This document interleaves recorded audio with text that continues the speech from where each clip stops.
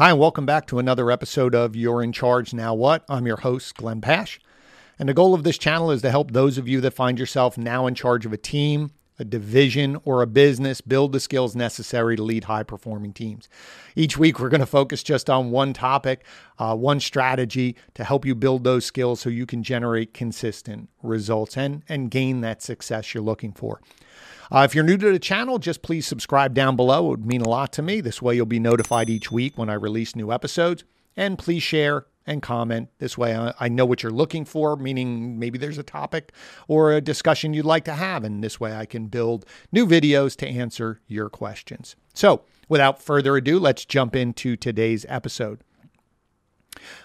Today we want to talk about the difference between being part of a team and then being in charge of a team or even a project. You know, we can keep it even simpler. Being in charge of a project, someone has tasked you to oversee a project versus being part of the team that puts the project together. When you're part of a team or part of a project, someone who is in that leadership position delegates tasks out to you. So I have my task. I need to build this widget, this report, this graphic, some task. My job is to put the blinders on, go do what I need to do, deliver it back to the person who's in charge, and wait for them to task me again. Or maybe we get to the end and we're putting the whole project together. But again, I'm waiting to be tasked. Once you're in charge of the project, once you're in charge of the team, your role no longer is to wait. Your job is to move things forward. Your job is to understand the long-term strategy, the end result. Your job is to get all of those pieces that you've delegated out to however many people are on the team or on the project and organize them in such a way that we are accomplishing our goal. So let's use an example. Let's say in our agency, we create new packages or new services for our clients. So when we task out the different specialists or different divisions to say, this is going to be a new project, a new service, so I need everyone to work on it. I task everything out. If I just stepped back and thought like someone who was just on a team, meaning I got things back from everyone and just handed them to everyone and said, okay, everyone, go ahead. You guys look at them, figure out what our messaging is, and go tell your clients. What happens is I leave it open to interpretation of what they feel versus what I want or the unified message from our team is supposed to be. So how would I change that, right? Now I'm sitting in this chair. I can no longer put my blinders on. I can no longer just delegate. I have to aggregate all the pieces. I then have to think looking at all of the pieces to say, what is the unified message? Now, that's not to say I won't bring all the team members in, because in my case, I'm not on the front lines working day in and day out. I need their expertise to say, is this feasible? Does this work?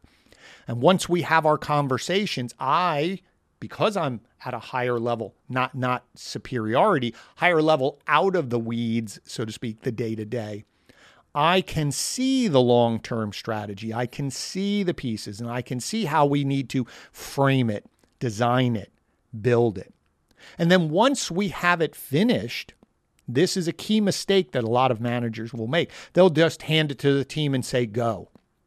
But again, understand, even if it's a finalized product, if I just hand it off to someone else and say, go, I let them interpret the messaging of how it should be delivered or explained. So you need to now take a step once we have our product, our service, whatever it is.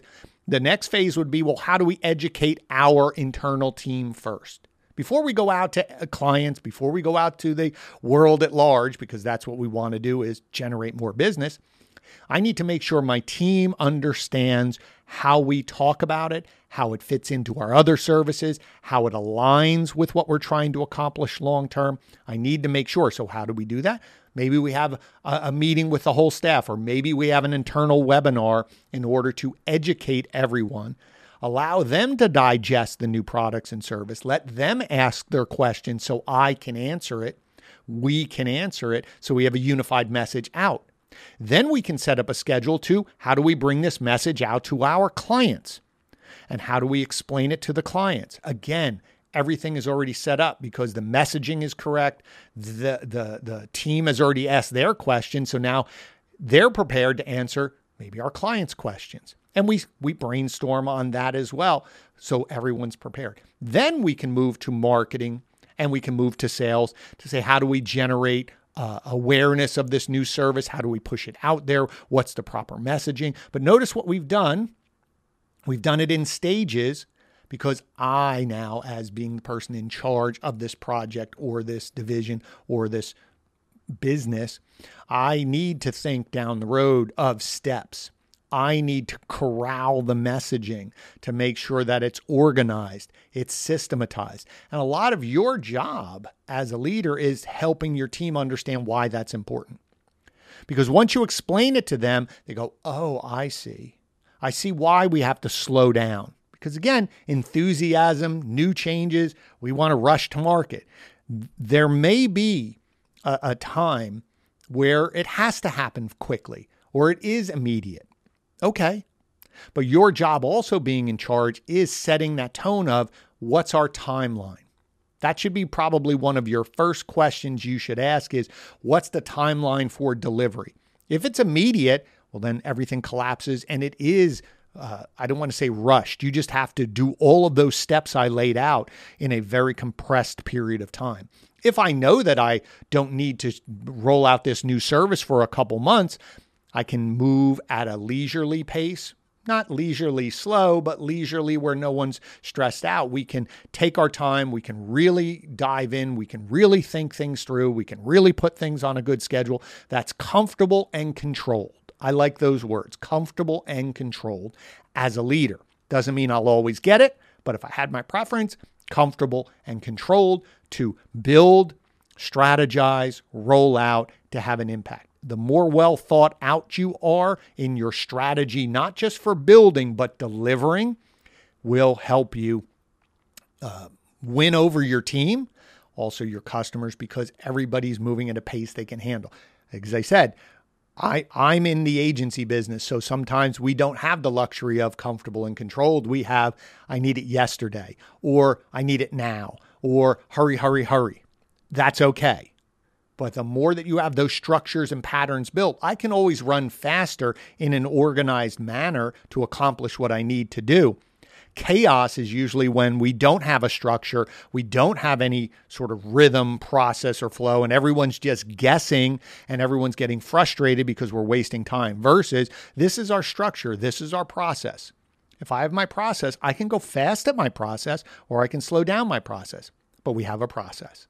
We are organized. We are controlled. So again, I hope you found that helpful because for new managers, people who find themselves in charge all of a sudden, and this is your first or second time doing it, it is switching your brain from task-oriented blinders on, I did my piece, to delegating, inspecting, accountability, organizing, strategically rolling things out, putting people on a schedule, getting messaging all together. Notice you're doing tasks. They're just completely different than what you were doing before. So I hope you found that helpful. If you did, just click the subscribe button down below. I appreciate that. As always, I ask you to share it out. There's a lot of people who could use this information. And that's why I built the channel, to help people. And as always, I'd love to hear what you think of this, what your comments are down below. Again, I thank you so much for your time. I know there's a lot of places you could watch information or watch videos or listen to podcasts. It means the world to me that you're spending time with me. And as I end every single episode, you're in charge, but now you have a new tool to help you become more successful. Thank you so much, and I look forward to seeing you next time.